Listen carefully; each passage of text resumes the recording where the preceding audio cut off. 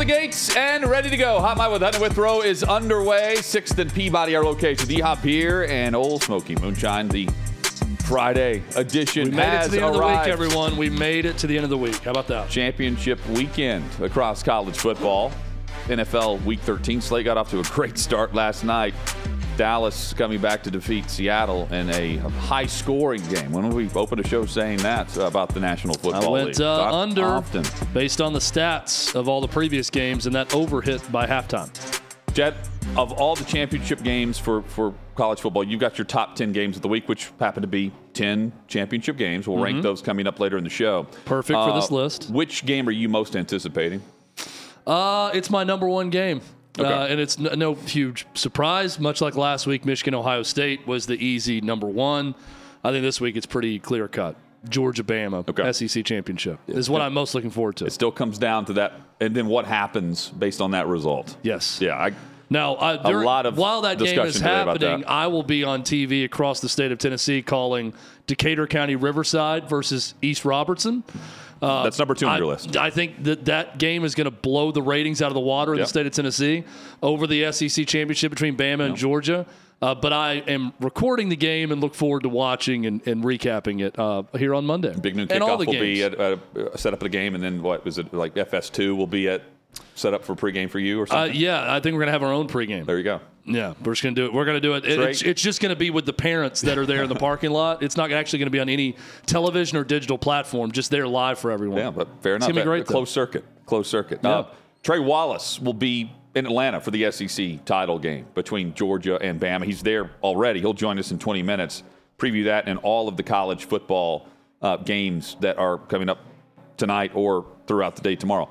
Michael Fabiano, our fantasy football guru. He does it all for Sports Illustrated.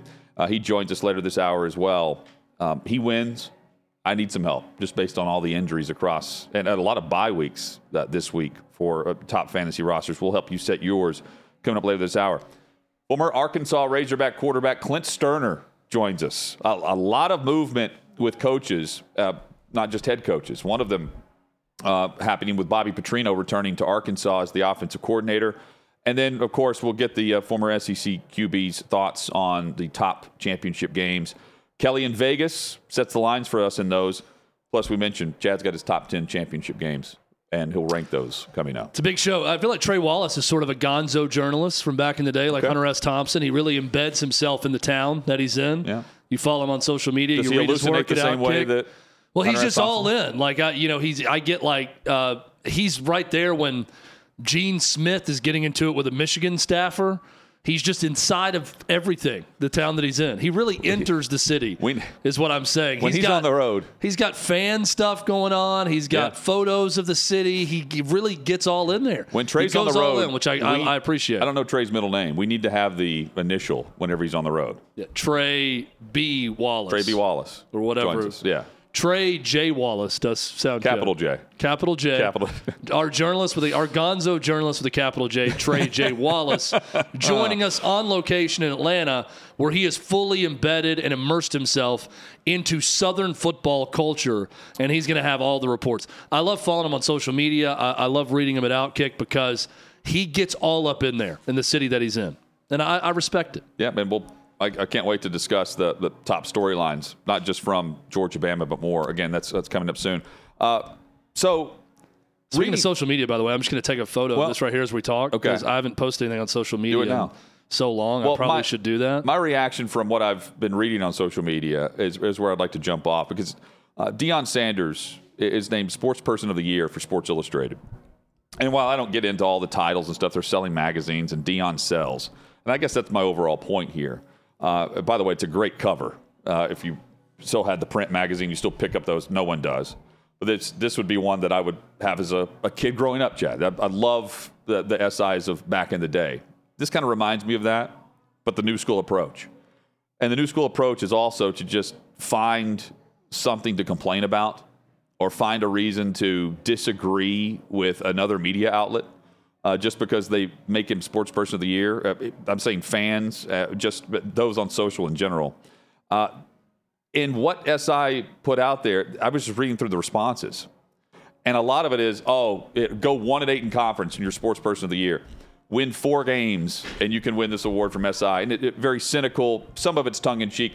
Most of it, though, was just disagreeing with the decision. And I'm thinking, name a coach who has put more eyeballs on a product for the caliber of a program that Colorado was last year to where they are right now, and the overall talking point and emphasis of what was driving the sports discussion, what we were talking about at the sports bar, what you would call up your dad and talk about and what he was watching, and where the highlights were on any given weekend night recapping a game. Colorado was there, and they had the major networks and the biggest programs for college football on campus for their game against Colorado State in September. That fast. And right out of the gates, they're beating TCU. Win-loss record will factor in for him moving forward. This year, I thought this was a no-brainer, and I don't understand why there's such pushback on why he is named Sports Person of the Year for Sports Illustrated, because what he's done is drive more traffic and bring more to the product of overall college football than just the regional, hey, I'm an SEC fan, I'm going to follow this. Or the SEC is a national brand. Hey, it's the Pac-12. I'm actually going to pay attention to it. We weren't watching USC throughout the month of September.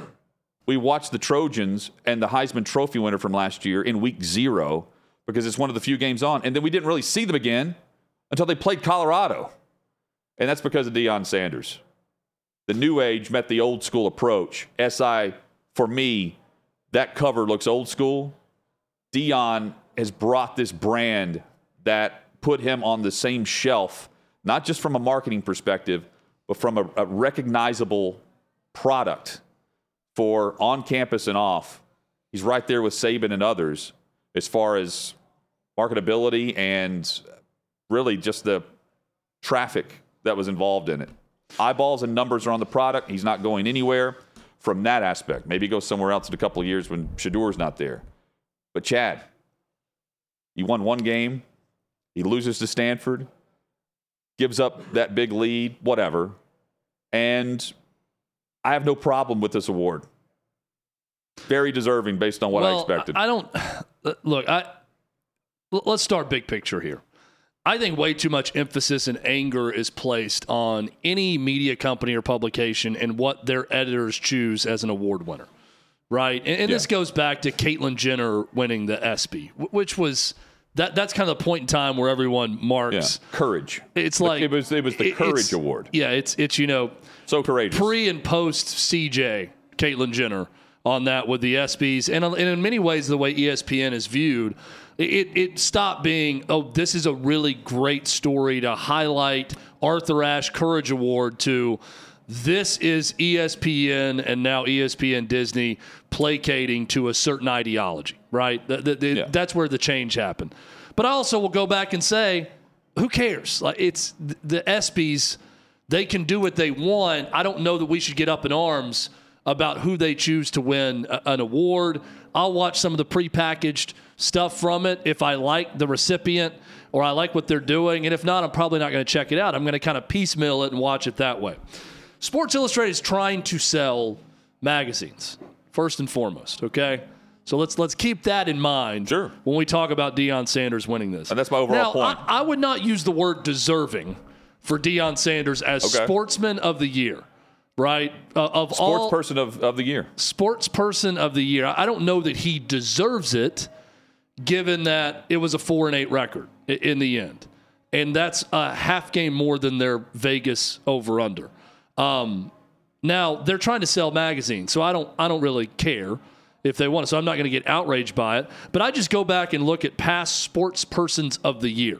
All right? In order. 2022, Steph Curry, NBA Finals MVP, 4th title in 8 years. The year before that, Tom Brady, Super Bowl MVP, 7-time Super Bowl champion. Now, 2020 was a hodgepodge of a lot of different things. Right. LeBron James, Patrick Mahomes, Naomi Osaka, Breanna Stewart, and the offensive lineman, Duvernay Tardif, that was also doing work during COVID-19. Yep. So it was a lot of different things. 2019, Get ready to be triggered, everybody. Megan Rapinoe was the winner then, okay? Let's skip past that. 2018 was the entire Golden State Warriors team for their third title in 4 years. Then you had J.J. Watt and Jose Altuve, LeBron James in 2016, Serena Williams 2015, Madison Bumgarner, NLCS MVP, World Series MVP, World Series champion for the Giants. Then, outside of 2020, every sports person of the year accomplished something great on their court, on their field, on their pitch in that year. So this is a bit of an outlier. Now, if we're saying sports salesperson of the year, brought tons of attention to a sport, garnered national attention, had great quotes, did a lot of good things that brought attention not just to Colorado, but college football early in the season where ratings went way down as the year went on with Colorado when they started losing. Sure. And overall, I'm fine with it because I know deep down what Sports Illustrated's trying to do is just sell magazines. But is he deserving? I don't think so. The ratings went way down, but at 9 o'clock on the West Coast, East Coast, 9 o'clock, game kicked off. The rating peaked at, what was the million rating that we discussed? Over 4 or 5 million at like 1 a.m. on the East Coast whenever they were playing in like week 3 or week 4. They're trying to sell magazines because Deion sells. And quite frankly, salesperson of the year is sports person of the year right now. There are coaches who give good quotes, but they don't drive the audience the way he does. How many Colorado games did we watch this year before we watched the Washington Huskies play? He's not just sports person of the year for SI, ESPN, Fox. The list goes on and on. A lot of people watched him. Absolutely. Yes. Like I don't, but it's either him or Travis Kelce. It's how you. That's view all we it. talked about. I'm just giving you the past winners, and everyone actually won something that did it outside of 2020. So it is a departure from what they're normally doing. 2011 was Mike Krzyzewski and Pat Summitt splitting the award.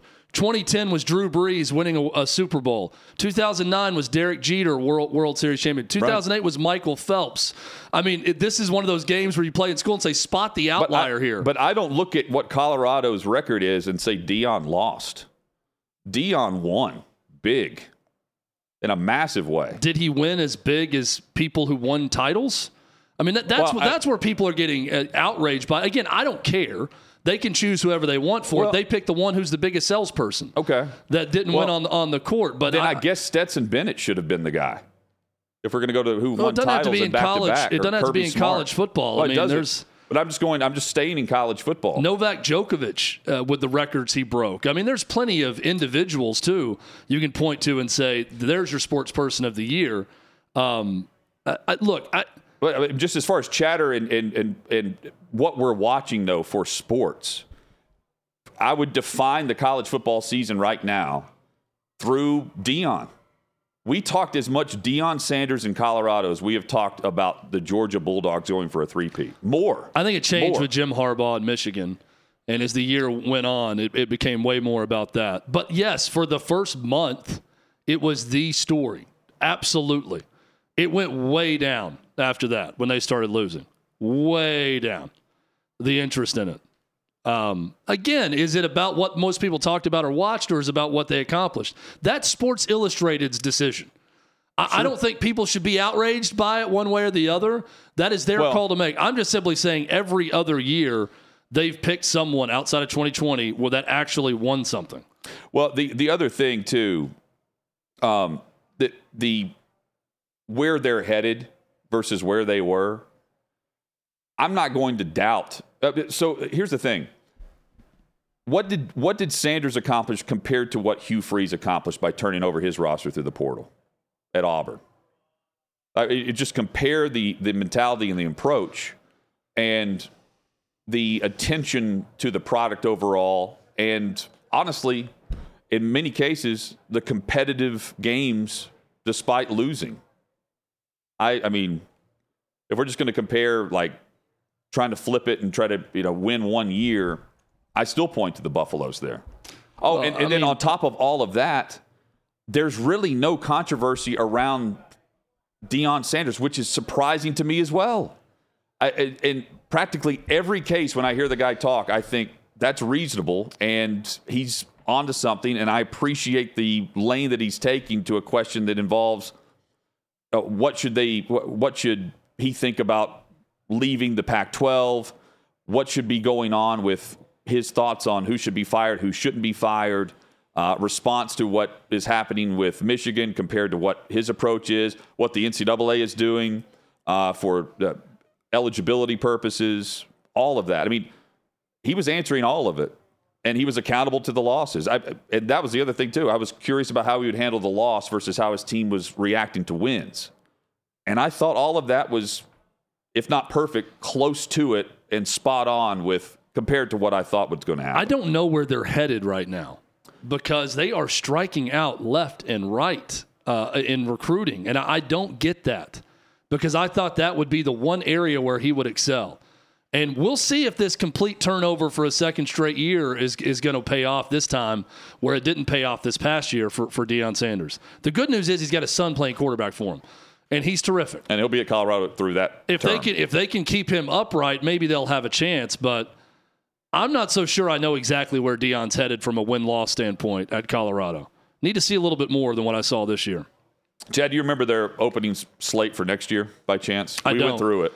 I'm going to go look at it, though, because they're changing conferences, too, next year. We'll be watching it because it'll be on Fox and either ESPN. Trey Wallace is in Atlanta. He's on with us next.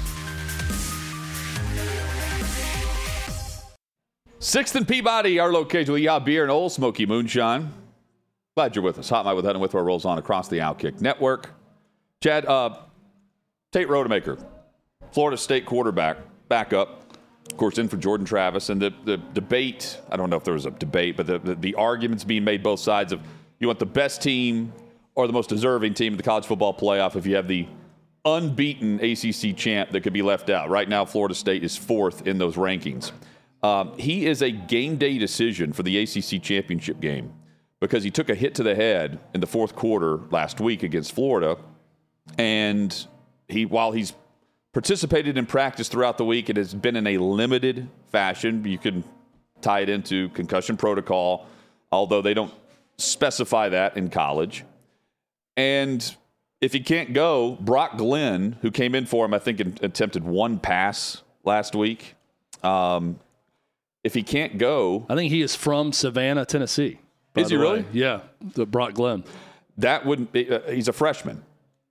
And if you're already discussing the committee, and they're not supposed to do this, but I guess they certainly could based on their criteria, and it mixes and matches every single year and week to week, quite frankly. Most deserving versus projecting what a team will do.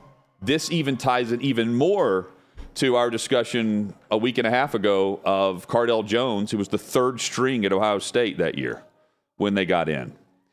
But this would also strengthen the argument for the other side as well. And they're already currently 4th in those standings. What happens, hypothetically, if Oregon's going to win, and then you have Michigan and maybe Bama, Texas, and then you have a freshman quarterback going to the playoff. Again, this would still be Rodemaker going in because you have the layoff before the game. But you still have that lasting impression. If Florida State were to win, I don't think it's by blowout fashion, for instance, against Louisville, given the 3rd-string freshman QB starting, if he does. I am more interested in how people pronounce Rodemaker or Rodemaker than I am all of these hypotheticals about what could happen this weekend and about the top 4. And I have put the poll question to our YouTube audience to ask how they pronounce it, and most are saying Rodemaker. This name, Hutton, has a way with me that looking at it and saying it, regardless of how I say it, regardless of how I say it, it sounds wrong. I say Rodemaker, that sounds wrong to me. Then I say Rodemaker, and it sounds wrong to me. Either way sounds incorrect. So I don't know how to pronounce it. We'll leave it up to everybody's doing the and the front. The main thing to me is the first part of it. Is it Ro or Ra? Rodemaker, Rodemaker. I've heard it both ways. I'm gonna leave it up to our audience on YouTube. Let us know. We don't need what you think. ROAD or ROD. I had a good buddy named Andy Rodermill, rest in peace, good friend of mine growing up. And we know his father, Todd Rodermill, in fact, who works here in Nashville. Yep. That was Andy Rodermill. And when I see Rodemaker, I think Rodemaker, the way you're pronouncing it, because I see that name. But his name was also ROAD, like road, not rod, like Rodemaker. There's no A in there with that. Hutton, we could spend an entire show on this. This could be an hour-long show coming to OutKick at some point, just you and me debating on the pronunciation of names, and then just sourcing it out to our audience and finding out what they think about the pronunciation of the name. We need the pronunciation guide. Trey Wallace.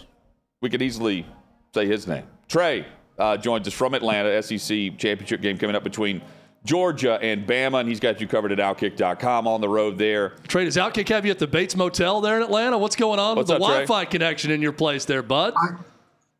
I think it's because there's probably 1,200 people here in a big Delta convention. I think they're taking up all the Wi-Fi. Are you in whatever the hotel is? Every time I've been to an SEC championship, it's that hotel with like the huge rotunda in the middle where all the rooms face each other, and it's the giant circle. What hotel is that in downtown Atlanta? Do you know what I'm talking about? It's the Hyatt Hyatt Regency, and it's freaking me out, man. The elevators and like how high up. I don't like it at all. Like, it's freaking me out. When I walked in, I was like, okay, that's really high up. So that is the spot to stay, though. Every SEC championship I've ever attended, I've stayed in that hotel or close by. So I know exactly what you're talking about. It's good to have you on, Trey. It's good to be on. Sorry about the Wi-Fi. I wish I could control that. I should have purchased the $10 extra for the 1 gigabyte that they'd probably give. It's all a scam. It is what it is. Trey, where does Bama have to be better against Georgia to be able to pull the upset and win the SEC title game tomorrow? Yeah, I think it starts in the secondary, Jonathan. Look, Jalen Milroe is kind of come into his own over the last 5 games, I think, passing the football. Also, when it comes to running the football, I think that, if he gets to that second level, how's the Georgia secondary going to be able to control what Alabama's trying to do even on the perimeter? I think it comes down to, can Alabama make the plays? Can Alabama spread the field out a little bit? I do think it's possible, and I think that's where Alabama can try to take advantage. The biggest concern I would have, if there is a concern right now, is Georgia linebackers getting after Milroe and making him uncomfortable. But I think, and Alabama's in this spot right now, and Nick Saban and them will get it dialed up to where, look, they're going to test Georgia deep when a lot of teams this season have not had that ability, whether that be the pass rush, whether that be the rushing game, whether that be the linebackers. It doesn't matter. Alabama knows what they have to do, and to beat Georgia, they got to beat them down the field. There's a line of thinking in this game that, clearly Georgia going for 3 straight national championships, they are the team to beat, but they're not the team that's been tested this year. Alabama in games against Arkansas, Tennessee, A&M, Auburn, it's within 6 points midway through the fourth quarter of all of those games. Georgia didn't have a ton of those this year. Could that possibly be to an advantage for Jalen Milroe and Alabama, having been in games where they're tested to that level, where, Trey, we expect Alabama to test Georgia in this game in the fourth quarter? And isn't that the crazy part about it? We thought maybe 1 or 2 of these games Georgia would be tested, but they beat up Kentucky starting in the second quarter. We saw what happened with South Carolina earlier in the season. We saw what they did in Knoxville against Tennessee. And then you look on the other side with Alabama, they're a good football team, but there have been times this year where they've been tested in the second half. Look at last week. I know it's Auburn, and I get what the record was, and I get them losing to Mexico State, but that game is just different. I understand the win doesn't mean much, in terms of overall playoff seeding and whatnot besides winning. But I think overall, in the way that we look at it right now, Chad, I think Alabama being tested the way that they were and being able to overcome that, and Nick Saban discussing that numerous times this year, I only think it helps the Tide. Trey, If Bama wins, are they getting in? If Georgia loses, are they out? That's the question. I mean, that's the big thing here is what is the SEC? How are they going to argue it? You saw Greg Sankey making comments to Pat McAfee about this. How could you keep the SEC out? Folks know what they're talking about when it comes to football. He's pretty much saying, look, if Alabama wins this football game, do not keep us out of the title game, the playoffs. And I think when it comes down to it, I don't know if you can. That's so hard for me to think about, guys. Even if Alabama wins this football game, you're going to keep the SEC out of the 14 playoff? Find me a better football team in college football right now. I think Alabama could hang with any of the top four at the moment. I think they could win against any of the top four at the moment. So when you get down to it, if they beat Georgia, you're telling me the SEC is going to still be on the outside because of Texas and potentially Oregon? It's pretty wild. Trey Wallace joining us from Atlanta. Trey, we will be reading your coverage and watching your work on social there in Atlanta for the SEC title game. Go get after it, man. And we look forward to catching up with you this weekend. Hey, guys, I appreciate it. Y'all have a good weekend. Sorry about the connection. Just blame it on our travel agent. Appreciate it. No problem. All Thanks, good, Trey. To answer what Trey was just talking about with the SEC deal, I don't think the SEC is going to get left out. But the scenario is simple. Texas wins and wins convincingly, and then Alabama wins the SEC championship, and you're left with a decision with there's 3 undefeated teams, and then Alabama or Texas. And I'm sorry, SEC fans, but Texas deserves that spot. They went to Tuscaloosa and won. End of story. End of discussion.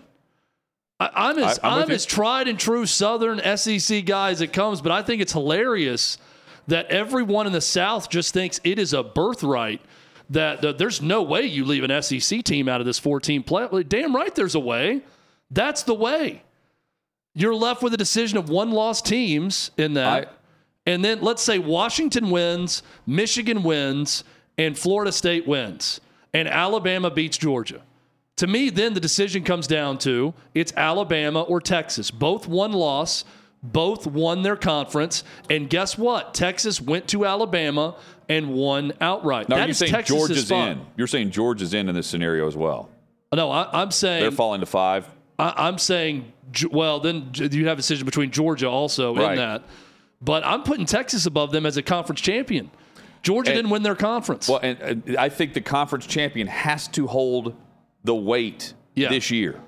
It has to. I think Georgia falls out because in this scenario. Here's the thing, Chad. If we're just going to have that debate, Ohio State has to be in that debate too. But see, Ohio State did not win their conference. I still place value in winning a conference championship. No, I'm saying if you don't value the SEC title game or the Big 12 championship game, if you're not going to weigh that as more as being the conference champion, Ohio State would also be in the mix, and they're right there, based on where they're ranked. Again, I'm looking more, and these games are going to go away.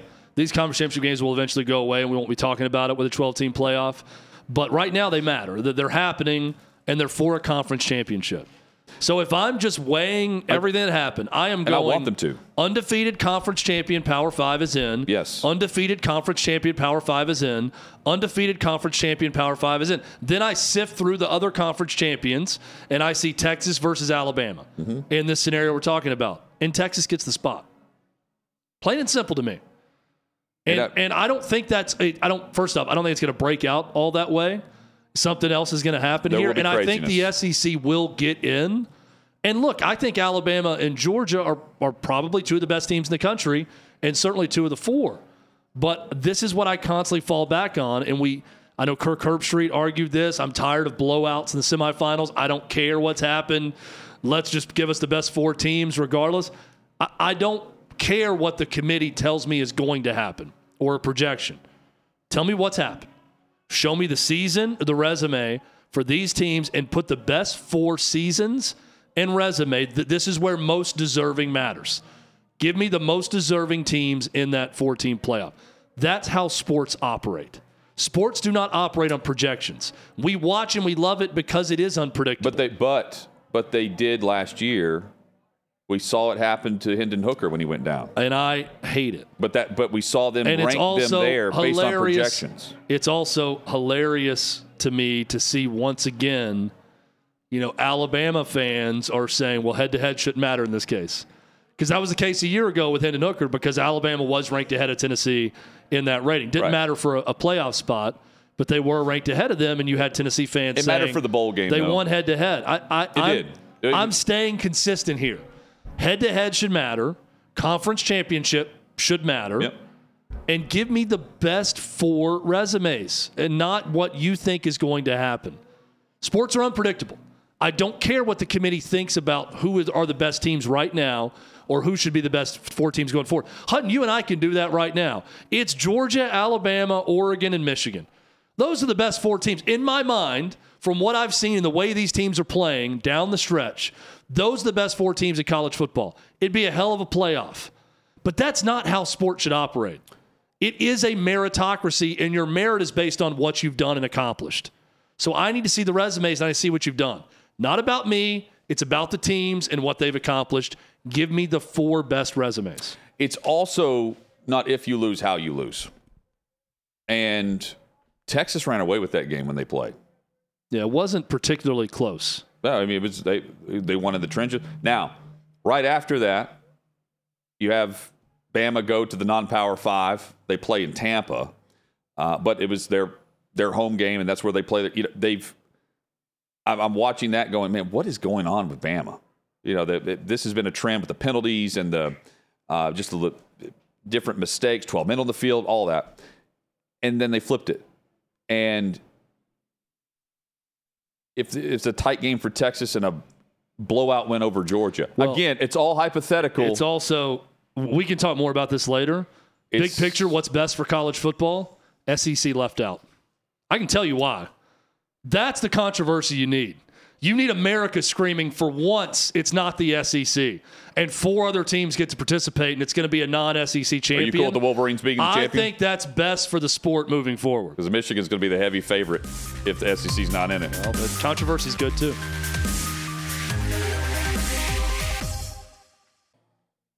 Sixth and Peabody, our location, with Yeehaw Beer and Old Smoky Moonshine. Glad you're with us. Friday edition is here.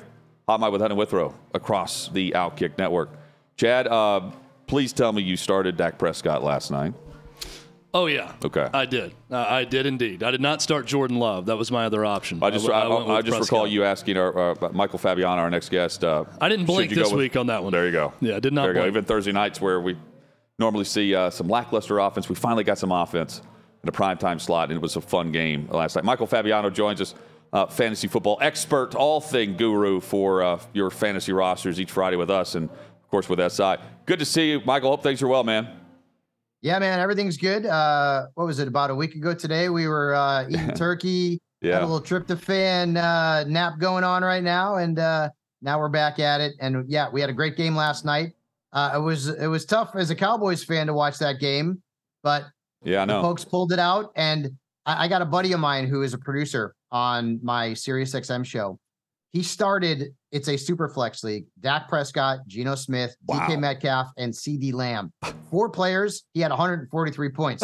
That's the way to start a fantasy football week. That is a decent start. How many teams are, how many players in this? Because if you have the super flex, I mean, you're down to inactives. And that's why he had to start Geno. And Geno's been bad this year. Like last night was Geno 2022. Most of this season has been bad Geno. He had really had only 2 good games before last night. So it was a bit of a surprise, especially against the Cowboys. The defense didn't play all that well, but they hunkered down when they needed to, and the Cowboys pulled out a win. Now, and I'm a diehard Dallas Cowboys fan. So Eagles, Bills, Dolphins, Lions, next 4 games, we're going to find out what the Cowboys are made of. So playoffs, I mean, 6 weeks in the NFL is an eternity. And we got a ways to go before we see the playoff field. But are there, just for fantasy football purposes, playoffs are about to begin, at least in the 16-team league Chad and I are in. We're about to hit that coming up. Are there players that are close to returning to injury or could return to the roster that you would consider stashing away right now where they're just sitting out there as free agents? The one name would probably be Dallas Goedert.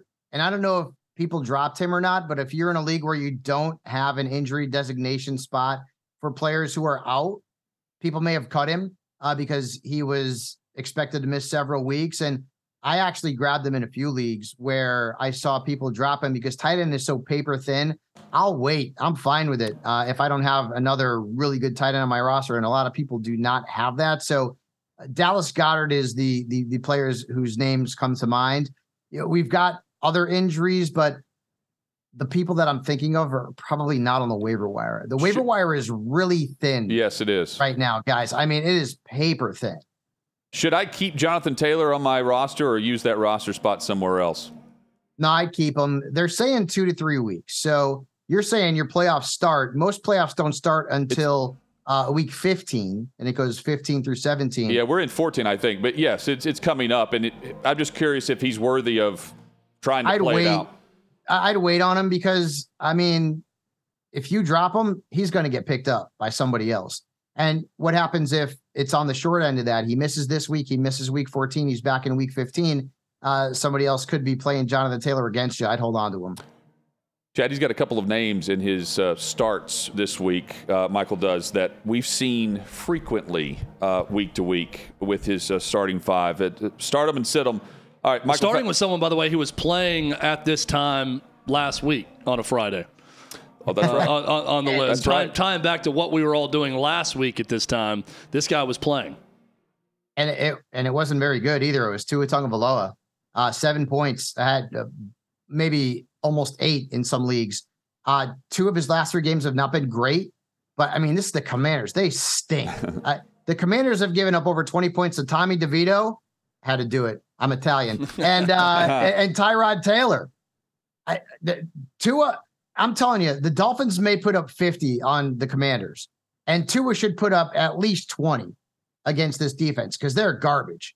So Tua's in my starts this week.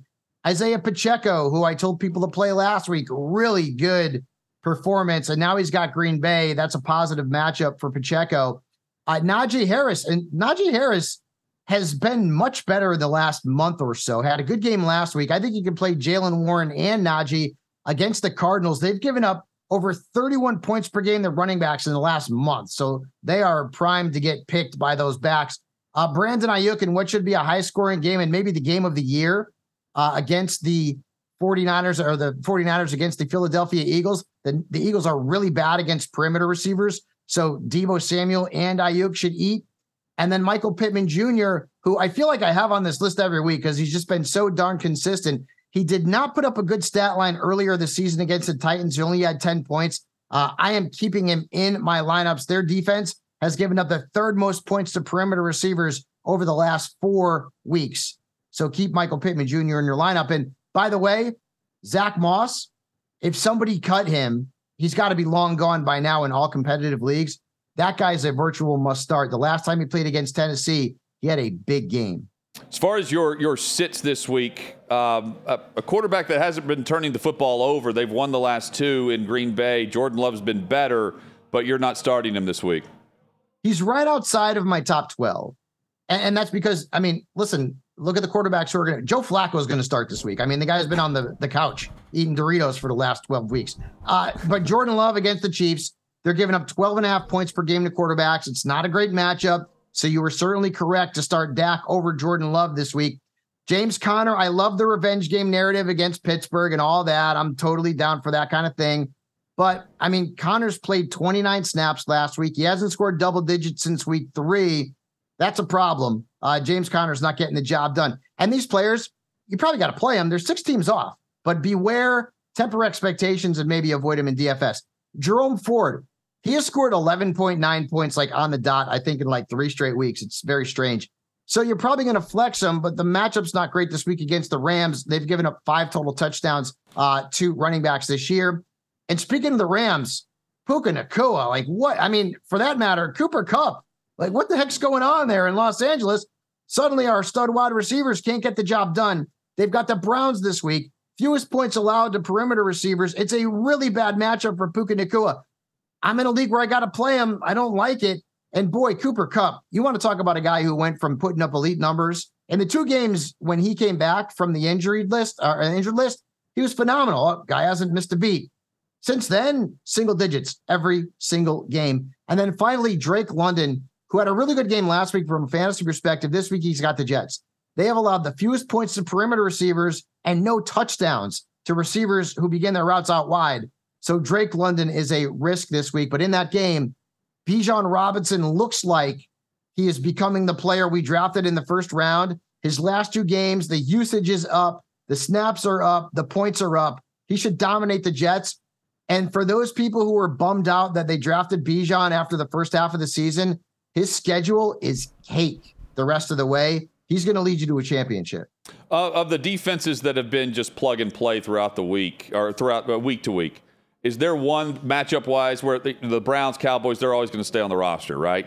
Is there a defense that's normally just out there weekly that you love matchup-wise this week?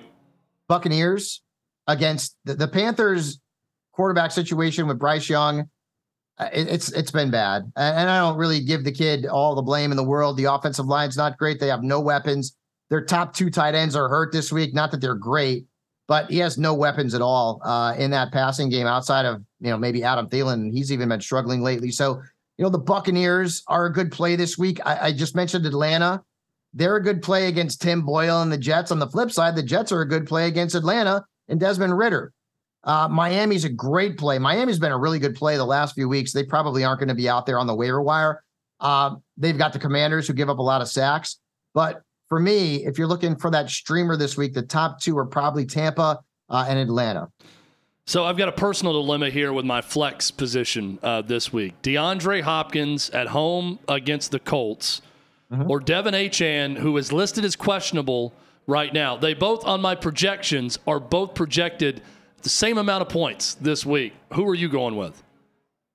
Achane, I believe, is going to play because, Mike McDaniel said so much today at his presser. I don't trust Nuke Hopkins. I don't. And the last time he played the Colts, he had a really good game. I think he had 22 points. It's a good matchup.